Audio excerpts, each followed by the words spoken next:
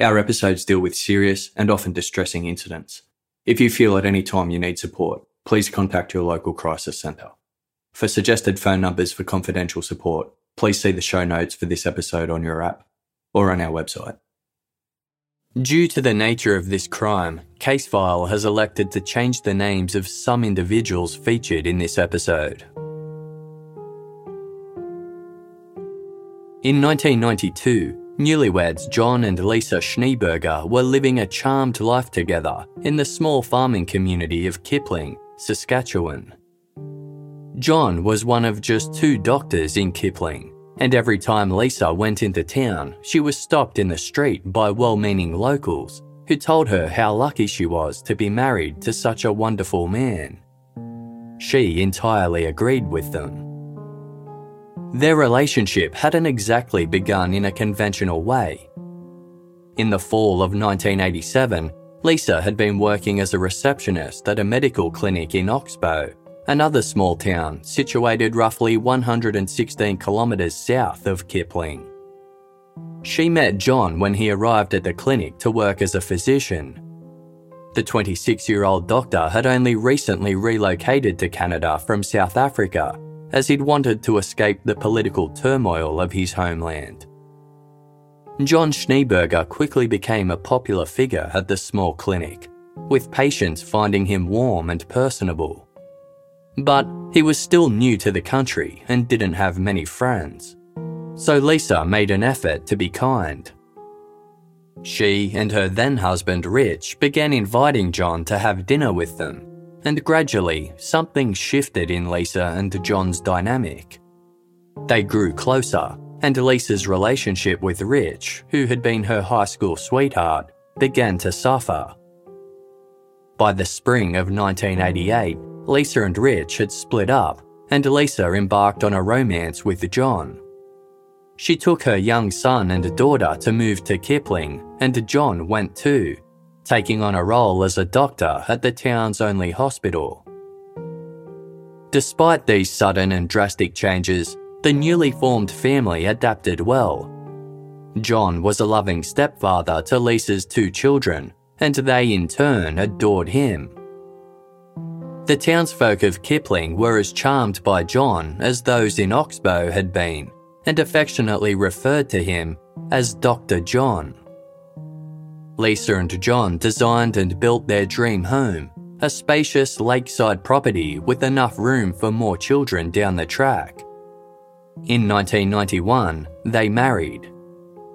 As far as Lisa was concerned, she had found her soulmate and couldn't wait to spend the rest of her life with him.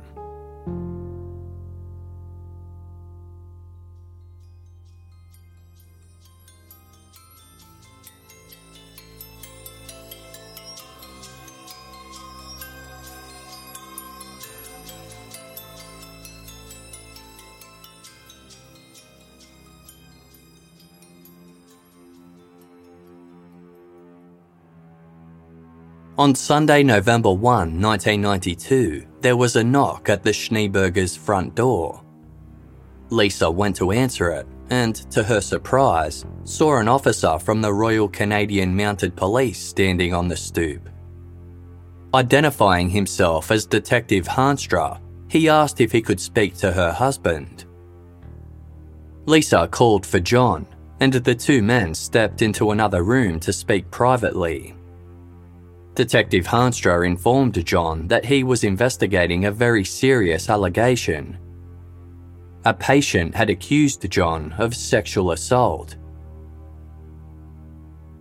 23-year-old Candace Foster had filed a report earlier that morning, alleging that Dr. Schneeberger had drugged and raped her the previous night when she attended the hospital where he worked for treatment. Detective Hanstra had already paid a visit to Kipling Memorial Union Hospital and interviewed the nurses on duty. One confirmed that Candace had arrived in a highly agitated state after getting into an argument with her boyfriend that had turned physical. A nurse had asked Candace if she would like to see Dr. Schneeberger, and she agreed. The doctor gave Candace a sedative that was used to treat severe agitation and she stayed at the hospital overnight for monitoring. Neither of the two nurses on duty had seen anything suspicious, and both had been frequently bustling in and out of the examination room where Candace was treated. The only other male in the entire hospital that night was a man whose wife was giving birth, and he had been in the delivery suite the entire time. John Schneeberger listened as the detective relayed the accusation against him.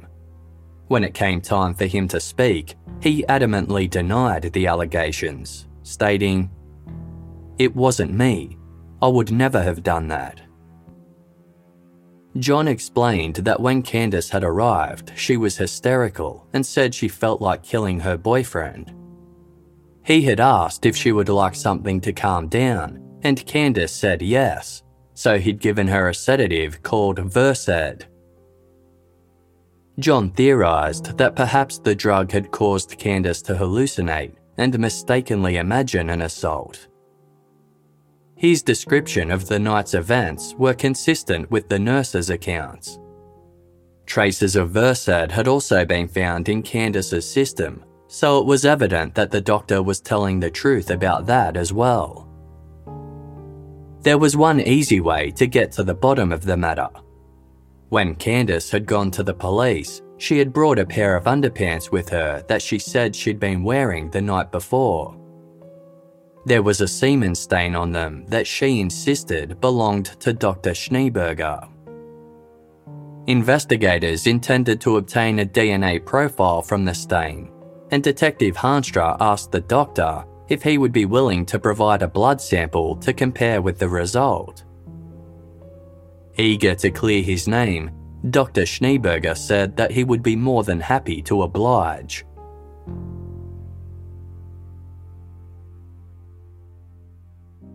The doctor soon made an appointment with the local police to give blood. Candace Foster had reported the alleged rape to the Royal Canadian Mounted Police, or RCMP, in the Saskatchewan capital of Regina, about 150 kilometres from where she lived in Kipling. The Regina RCMP had subsequently handballed the case back to Kipling's detachment.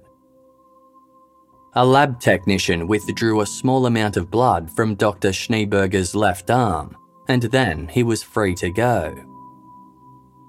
DNA was still in its infancy as a forensic tool, and it would take some time to receive the results. In the meantime, word got out around town that Dr. Schneeberger had been accused of rape by Candace Foster. John Schneeberger was a highly popular figure, and many Kipling residents found the allegations impossible to believe. Not only did he have a reputation as a gentle and trustworthy doctor, but he had done so much for the town. John chaired a board for disabled adults.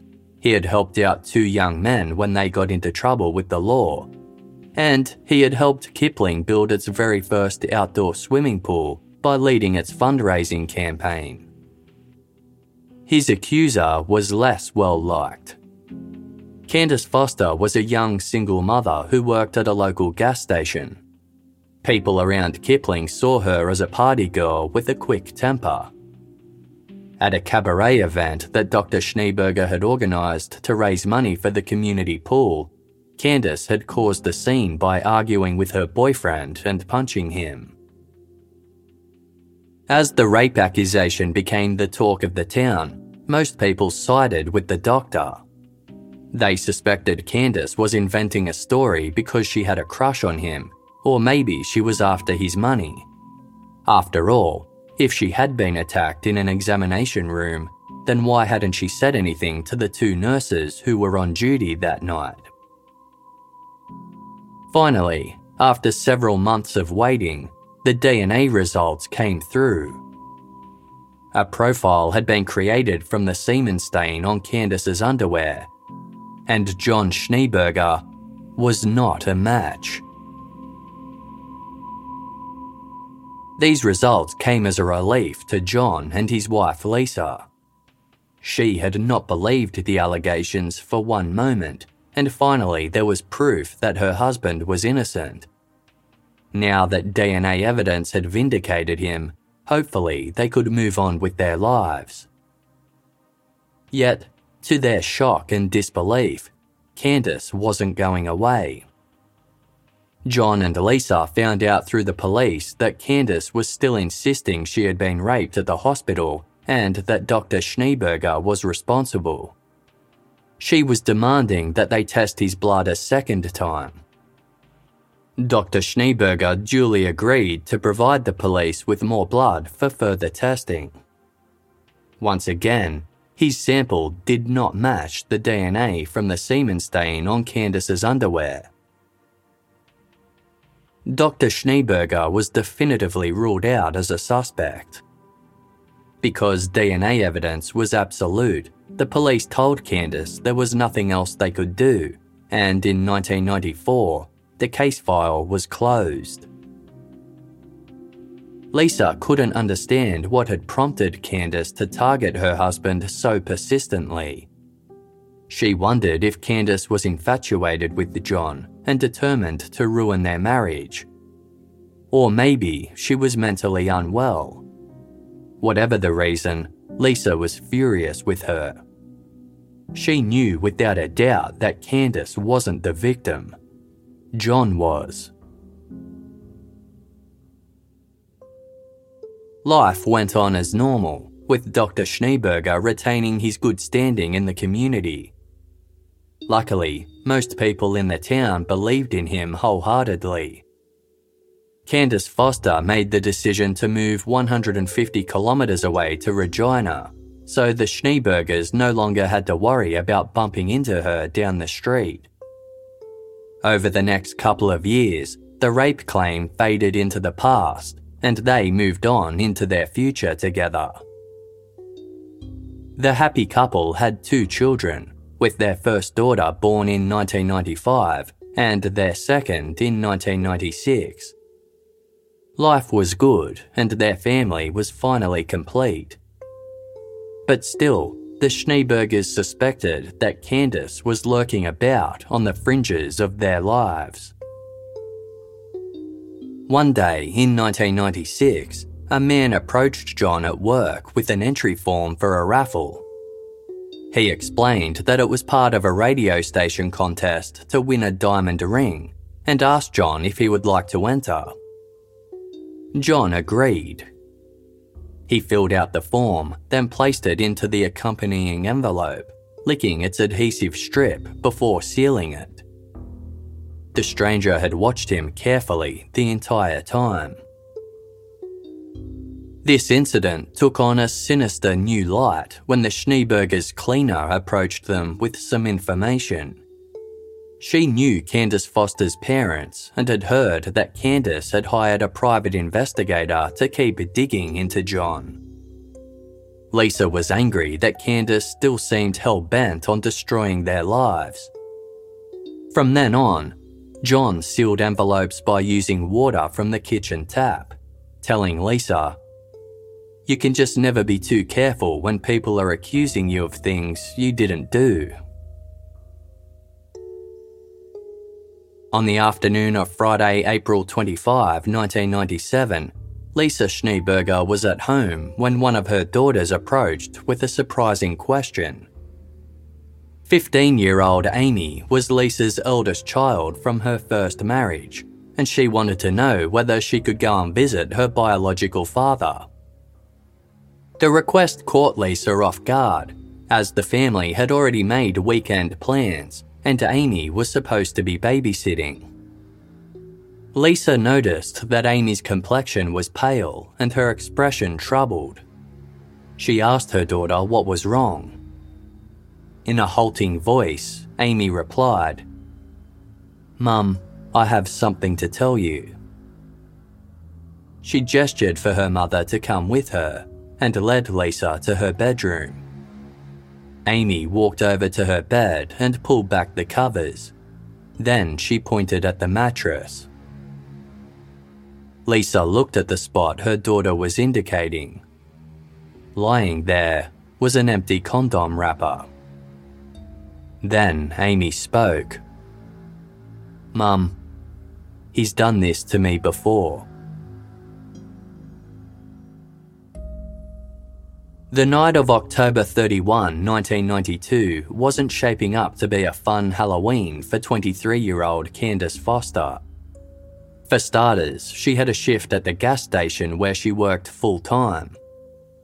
Candace had given birth to a baby girl 9 months earlier, and as a single mother, she was solely responsible for providing for her daughter.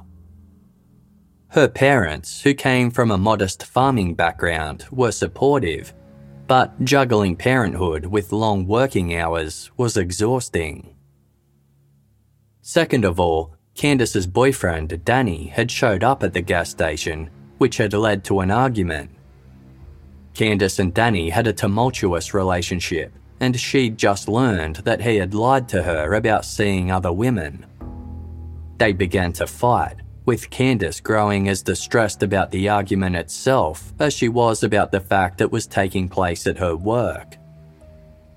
Danny made one last offensive retort, then jumped into his truck and drove away laughing with a friend.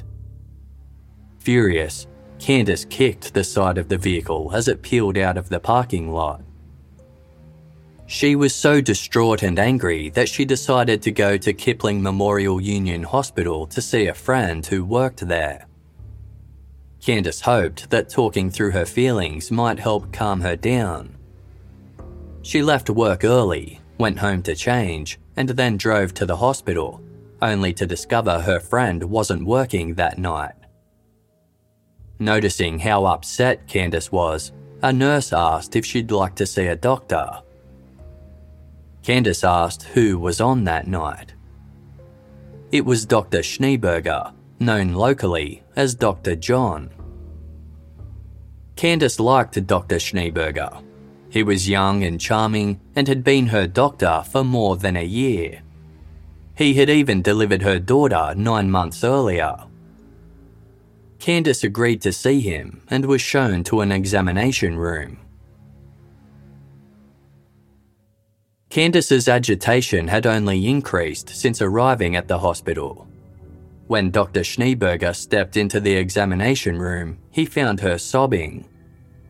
Her face was bright red. He asked what was wrong, and Candace replied, "I'm so mad at Danny that I feel like I could kill him." Dr. Schneeberger chatted with Candace for a few moments and said, "Well, maybe I'll give you something to calm you down." He left the room briefly, then returned with a syringe in hand. Candace was surprised. She thought the doctor was just going to get her a couple of pills. He inserted the needle into Candace's right arm, then led her over to an examining table, rolling her over on her left side so she was facing the wall.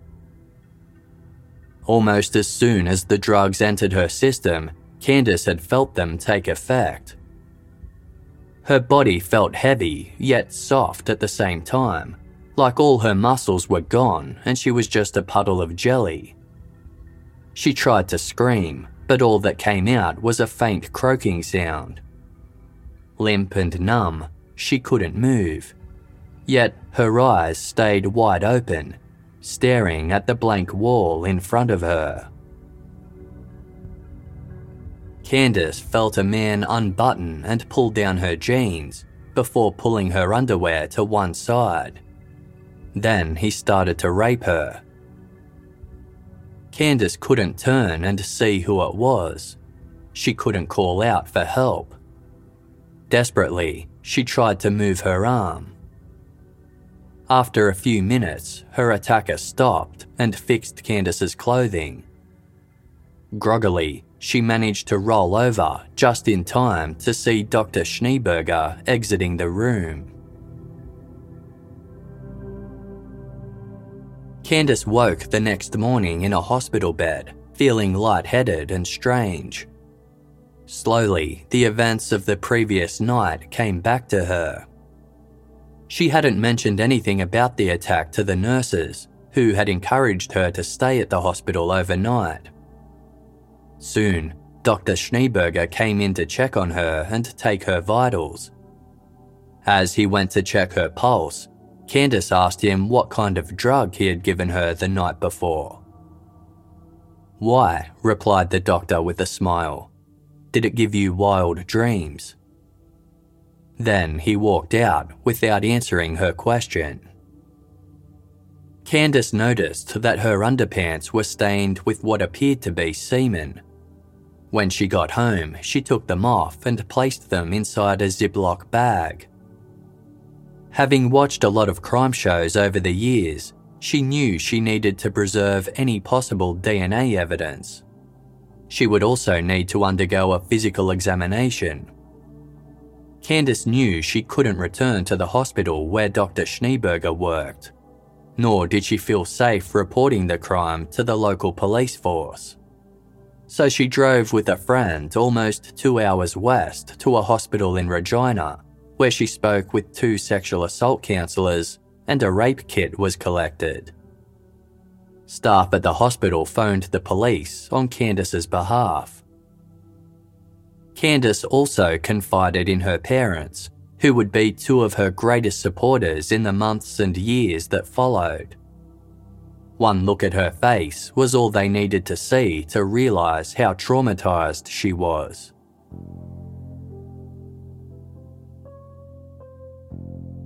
Although Candace's parents and close friends believed her, it was a different story when it came to the rest of Kipling.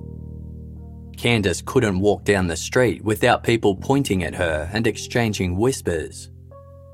Rumours spread that Candace was obsessed with Dr. Schneeberger and was trying to break up his marriage. Others speculated that she was a gold digger who was trying to blackmail or sue a wealthy man for cash. Candace stood firm, knowing that when the DNA results from Dr. Schneeberger's blood test arrived, then people would realise she had been telling the truth. After 6 long months, she received a call from a Kipling constable. The DNA wasn't a match. Candace couldn't believe it. "That's impossible," she told the police, before adding that she would get to the bottom of the matter. Candace suspected that the doctor had foiled the DNA test somehow. Maybe he'd figured out a way to switch the vial that contained his blood. The police told her that wasn't possible. An officer had supervised the entire process and nothing suspicious had taken place. Still, Candace was undeterred. For months, she lobbied the police to test the doctor's blood again. Late in 1993, they approached Dr. Schneeberger again and managed to convince him to give another sample. This time, the doctor was indignant and protested, pointing out that he had already been exonerated. But eventually, he agreed. The second test had the exact same result as the first. Negative.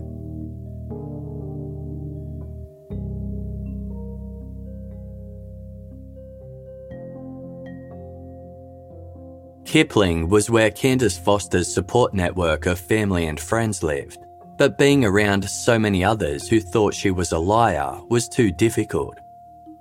Unable to continue living in the town where people treated her like a pariah, she moved to Regina. Years went by, but she refused to give up her fight. In 1996, she decided to hire a private investigator and ask him to obtain a sample of Dr. Schneeberger's DNA for testing. Larry O'Brien had worked for the RCMP for 25 years before he switched over to private work. He agreed to meet with Candace, and as he listened to her story, he was struck by her strength and matter-of-fact manner. In an episode of the Canadian television program 72 Hours, Larry O'Brien described Candace as one of the most determined people he had ever met. Quote, "Tough as nails if she had to be, and sweet as an angel." Hearing what Candace had to say, Larry had no doubt that she had been raped and that Dr. John Schneeberger was responsible. When Candace explained that Larry was her last hope, he knew he had to help her. Larry had his assistant go to the doctor's workplace and pretend he was accepting entries for a competition. Dr. Schneeberger filled out a form and then placed it in an envelope, licking the seal closed. But the envelope was later contaminated and had to be thrown out. For his next attempt, Larry O'Brien went to the hospital parking lot himself and tracked down Dr. Schneeberger's car, a Mercedes-Benz with the personalised license plate, Schnee. The vehicle was unlocked, allowing easy access. It was also exceptionally clean, but Larry managed to find a hair on the back of the headrest.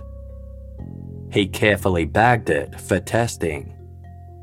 Unfortunately, the hair had no root, so it was unusable. Determined to keep trying, Larry went back to the car a second time. This time, he spotted a tube of chapstick sitting in the vehicle's unused ashtray. Removing the cap, Larry saw that the chapstick was almost brand new. It looked as though someone had used it just once. Pulling out an envelope that had a clear plastic window pane, Larry rubbed the chapstick back and forth over the plastic. The third time was the charm. Traces of saliva and skin cells present on the chapstick had transferred to the envelope, and there was enough to create a DNA profile. 2 weeks later, Larry got a call. The results were in. The DNA was a match to the man who had raped Candace. Candace was overjoyed. She knew the results proved that Dr. Schneeberger had raped her. But it was still unclear why the DNA from his blood sample wasn't a match to her rapist's semen as well. Candace and Larry O'Brien believed the doctor had most likely managed to somehow switch the vials containing his blood. They took the results from their private test to law enforcement, hopeful it would finally convince them of Dr. Schneeberger's guilt. Detective Hanstra of the RCMP was intrigued, but told Candace the evidence couldn't be used because it had been obtained illegally. However, it might give them the leverage they needed to convince Dr. Schneeberger to provide yet another blood sample. This time, they would videotape the entire process, as well as watch it closely in person. When confronted with the new evidence, John Schneeberger insisted that the chapstick from the car wasn't his. Nevertheless, he agreed to provide one final sample. On November 20, 1996, Dr. Schneeberger turned up to have his blood taken by the RCMP. A serologist named Jean Roney had been brought in specifically for the task, with Detective Hanstra instructing her to be on the lookout for anything suspicious. A video camera was set up to record the entire thing. As Dr. Schneeberger settled in, Jean Roney asked him to stick out his hand. Blood samples were always taken from a small prick to the index finger. However, Dr. Schneeberger explained that he had a syndrome which caused his fingers to bruise easily. Having damaged fingers was less than ideal for a physician, so he offered to provide a sample from his arm instead. Jean agreed. Dr. Schneeberger rolled up the left sleeve of his yellow sweater so it sat just above his elbow. The vein on the inside of his arm was prominent and should have been easy to take blood from, but Jean struggled to insert the needle. After a couple of attempts, she succeeded and drew a small sample of blood. Dr. Schneeberger was thanked and he left the room. Looking down at the blood, Jean Roney was puzzled. It was a strange colour, very dark with a brownish hue. Looking at the video camera, she said, "The blood doesn't look really kind of fresh. I don't know." The sample was submitted for analysis, but the result wasn't what anyone expected. Dr. Schneeberger's blood was too degraded to detect DNA. Candace Foster was furious and devastated. She had fought for years to have the case reopened, and now it seemed as though she had lost her last chance. As for investigators, they were suspicious. Now they were on the same page as Candace, certain that Dr. Schneeberger had done something to thwart the test, but they had no idea what. Then, in April 1997, they received a phone call from the doctor's wife, Lisa Schneeberger.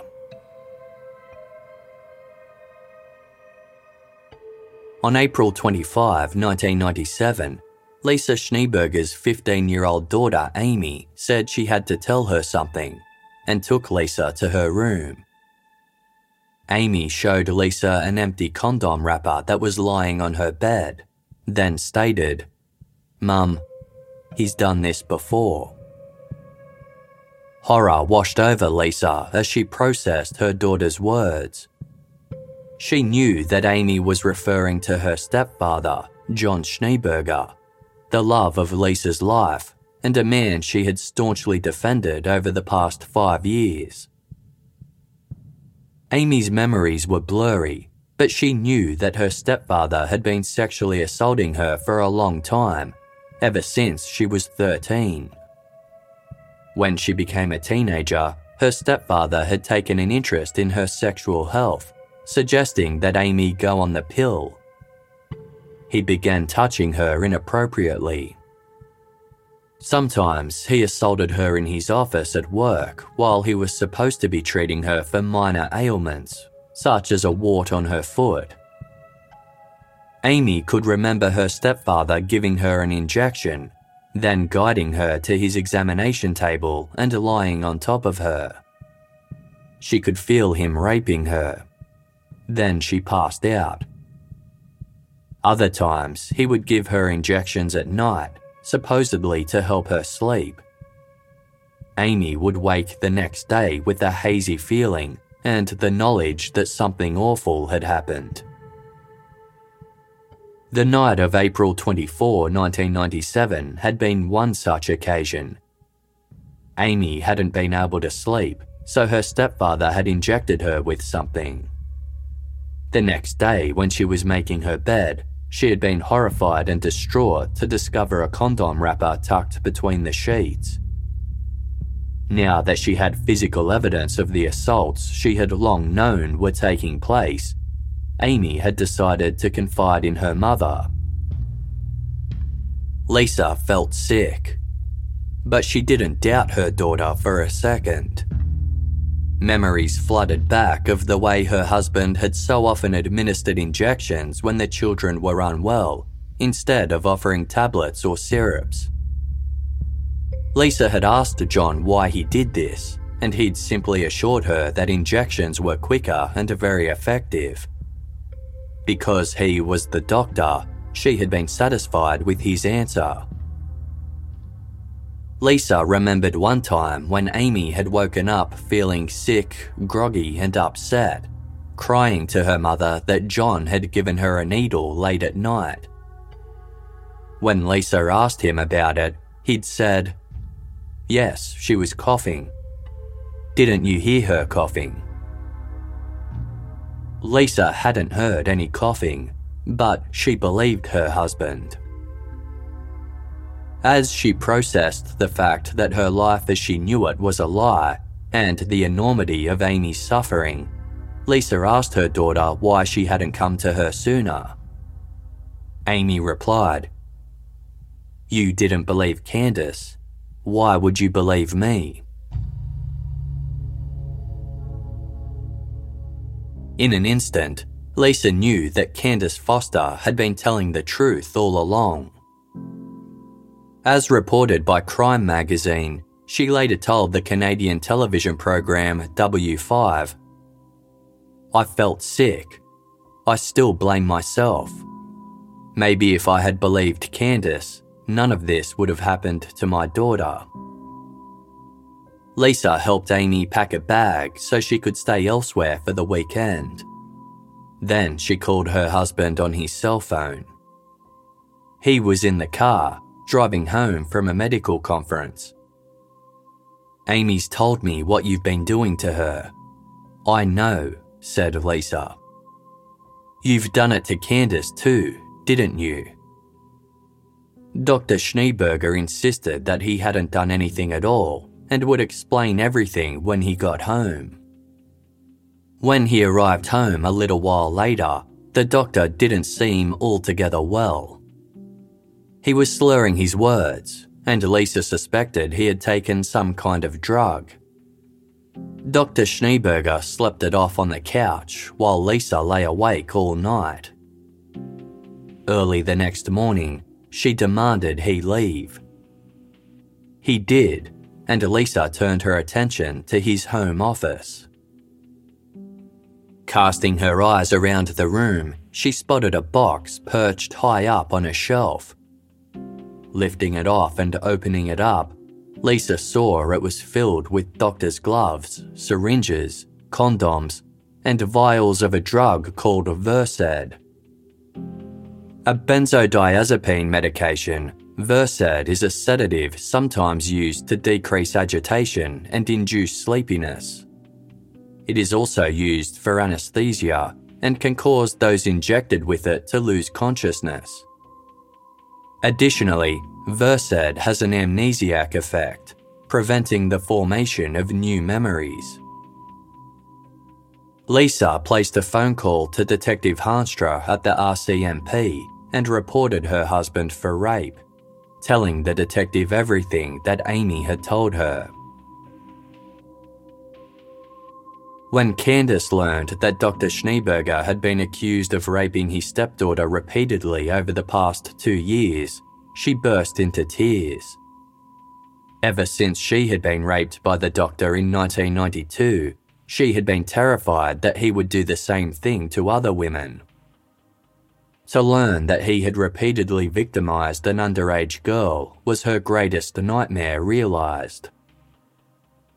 The RCMP obtained a warrant and took the box that Lisa Schneeberger had found into evidence. Then they arrested her husband and charged him with aggravated sexual assault against Amy. Now that they had a warrant, they could take as much DNA from him as they wanted. Detectives took swabs of his saliva, 25 hairs from his head, and a sample of blood from his index finger. Candace Foster was thrilled. She later told producers for the television program Forensic Files, "That was what I had wanted all along. I mean, I had even offered to go chop an arm off. I would have socked him one in the nose to get that blood. No problem." This time, all of the samples had the same DNA profile as the person who had left a semen stain on Candace Foster's underwear. Finally, there was incontrovertible evidence tying Dr. Schneeberger to Candace's case. Despite this, the doctor continued to deny that he raped Candace and denied raping his stepdaughter as well. John Schneeberger claimed that Candace was trying to destroy his wealth and his family by accusing him of rape. She had obtained his semen by breaking into his home, stealing a used condom, and then wiping its contents onto her underwear. Dr. Schneeberger said that he'd realised he was being set up by Candace from the moment she lodged her report. So when the police initially asked for a blood sample, he concocted a scheme to foil the DNA test. 2 weeks after the alleged rape on October 31, 1992, the doctor had an appointment with a young male patient who had a stomach complaint. Under the guise of treating him, Dr. Schneeberger withdrew the patient's blood, deliberately taking more than he needed. Then he placed it in a fridge in his clinic. Hours before he was required to provide his first blood sample on November 16, Dr. Schneeberger took a scalpel and sliced his left upper arm deep into his bicep. Then he took a 15-centimetre long plastic tube that he'd filled with his patient's blood and inserted it into the cut, forcing the tube inside his arm and down to his elbow. From the outside, it looked like a protruding vein. When the lab technician took a sample from Dr. Schneeberger, he insisted that it would need to be taken from his arm, not his finger. Because Dr. Schneeberger wasn't under arrest, the police were relying on his cooperation and could only take what he would allow them to. Unknowingly, the technician had inserted the syringe into the prominent tube instead of a vein and withdrawn someone else's blood. Dr. Schneeberger repeated the same process every time he had to provide more blood. In video footage of him providing his third sample in 1996, there is a moment where the top of the tube can be seen protruding from the doctor's skin as he rolls up his sleeve for the test. By the time he gave this third and final sample, the blood he had taken from his patient 4 years earlier had grown old and died. When it was sent off for DNA testing, a report came back that it was too degraded to provide a profile. Investigators approached the patient whose blood was used by Dr. Schneeberger and asked if they could test his DNA. It came back as a perfect match to the blood provided in the doctor's first 2 tests. In addition to the charge of aggravated sexual assault against his stepdaughter, Dr. Schneeberger was charged with 1 count of sexual assault against Candace Foster. He was also charged with 2 counts of administering a noxious substance to commit an indictable offence and 1 count of obstruction of justice. His medical licence was suspended and he finally went to trial in September of 1999. Prosecutors informed the court that the defendant was an intelligent but manipulative man who could not control his sexual impulses. Dr. Schneeberger took the stand in his defence, saying that the police and his accusers were out to get him. He repeated his theory that Candace Foster had stolen his semen to frame him and explained how he had used a patient's blood as his only defence against a crooked system. Candace stared at him wide-eyed as he revealed the way he had thwarted the DNA tests. She later described the description of the surgery he'd performed on himself as disgusting. Hearing the gory lengths he had gone to evade capture had left her feeling as though she was going to have a panic attack. When it came time for Candace to give evidence, she stood her ground as Dr. Schneeberger's lawyer tried to undermine her testimony. Candace later said in an episode of Forensic Files, "I was a bulldog on the stand. I kicked his lawyer's ass. I showed him who was boss." Lisa Schneeberger and her daughter Amy also gave evidence against the man who had once been a part of their family. On November 25, 1999, Dr. John Schneeberger was found guilty of sexually assaulting Candace and Amy, of drugging Candace, and obstruction of justice. However, the presiding judge acquitted Dr. Schneeberger of aggravated sexual assault against Amy and of drugging her. The doctor's claim that he was framed by Candace was dismissed as, quote, inventive, fanciful, and imaginative.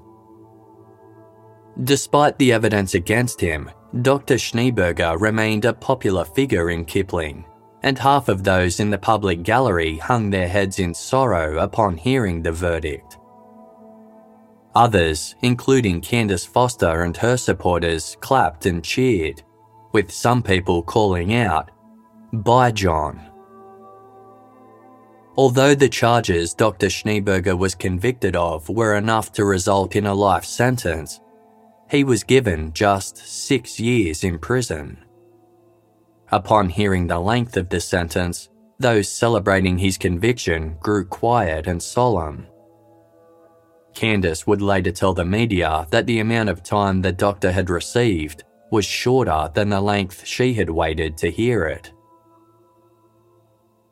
Even when John Schneeberger was behind bars, many people throughout Kipling remained convinced that he was innocent. Some speculated that he had been framed by Candace and the RCMP.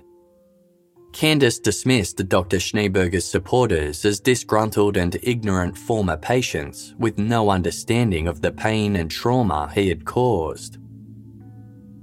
Even though Lisa Schneeberger had publicly supported her husband for years before turning against him, suspicious locals theorised that she had forced her daughter to accuse him of rape.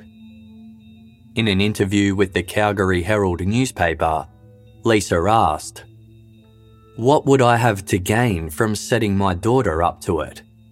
I had a husband I adored and a beautiful family. Why would I trade in that for the nightmare I'm living now? The only doubt I have in my mind is what part of our marriage was real." Lisa divorced Dr. Schneeberger and changed her name. Even though the former doctor was now a convicted sexual offender serving time, the courts demanded that Lisa allow him visitation time with their 2 daughters, now aged 5 and 6. Lisa refused, not wanting to take her children to a prison or make them spend time with the man who had raped their older sister. She was issued with a $2,000 fine for ignoring the court's orders and paid it in full. When her struggle came to the public's attention, people rallied around Lisa in support. In April 2001, when she was once again required to take her daughters to see their father, 100 protesters gathered outside the prison on the day of the visit. Lisa's daughters cried as she led them to the interview room, and their obvious distress led to the court-appointed social worker cancelling the meeting at the last minute. Eventually, Dr. Schneeberger agreed to give up his parental rights, and a visitation was no longer required.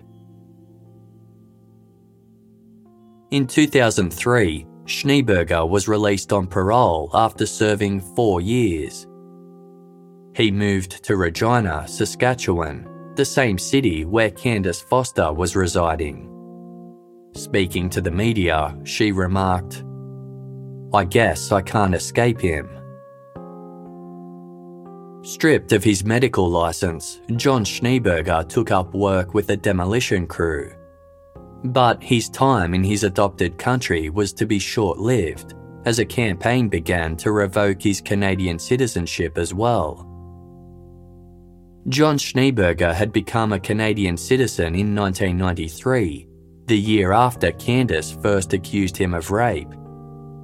His ex-wife Lisa pointed out that if he hadn't cheated a DNA test with a stolen blood sample, then his status as a rapist would have been known when his application was lodged. Consequently, he should have never received citizenship at all. Canadian authorities agreed, and in 2004, the now 43-year-old John Schneeberger lost his citizenship. He had a garage sale to get rid of his belongings, and some friends and supporters threw him a going-away party before he was deported to South Africa in July. Schneeberger moved in with his mother in Durban. He attempted to join the Health Professions Council of South Africa in a bid to work in medicine once again. Just as the council was considering his application, he made the sudden and unexplained decision to withdraw it. In John Schneeberger's homeland, the South African press have dubbed him Dr. Rape. His ex-wife Lisa came to view the man she once believed was her best friend and soulmate as a pathological liar and remorseless predator. Her greatest regret was not believing Candace Foster, and she blamed herself for the abuse that later took place in her home. When Lisa heard that John Schneeberger had finally left Canada, she told the Saskatchewan News Network, quote, "I'm elated. It is such a relief to know he is gone.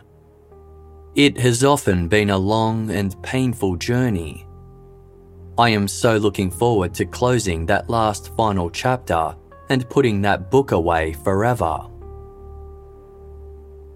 Candace Foster had dreams about John Schneeberger for years. In some, he chased her down while she tried to escape and she would wake up screaming. In others, she would pursue him with a gun, waking only after she had shot him in the head. "I don't know if it will ever go away," she told the Calgary Herald in an interview. "When you are raped, it never ever goes away." Candace took John Schneeberger to court in a civil suit and was eventually awarded $75,000, but it is unclear whether she received this money. Candace told newspaper The Edmonton Journal that she was less concerned about the money than she was some form of compensation for all that she had lost. Quote, "He stole time with my baby daughter from me. I'm never going to get those years back." About a decade after her attack, Candace co-wrote a script about the ordeal, which was subsequently made into a film called I Accuse. Her hope was that it would inspire other survivors of rape to come forward to share their stories, no matter how they are perceived by their communities.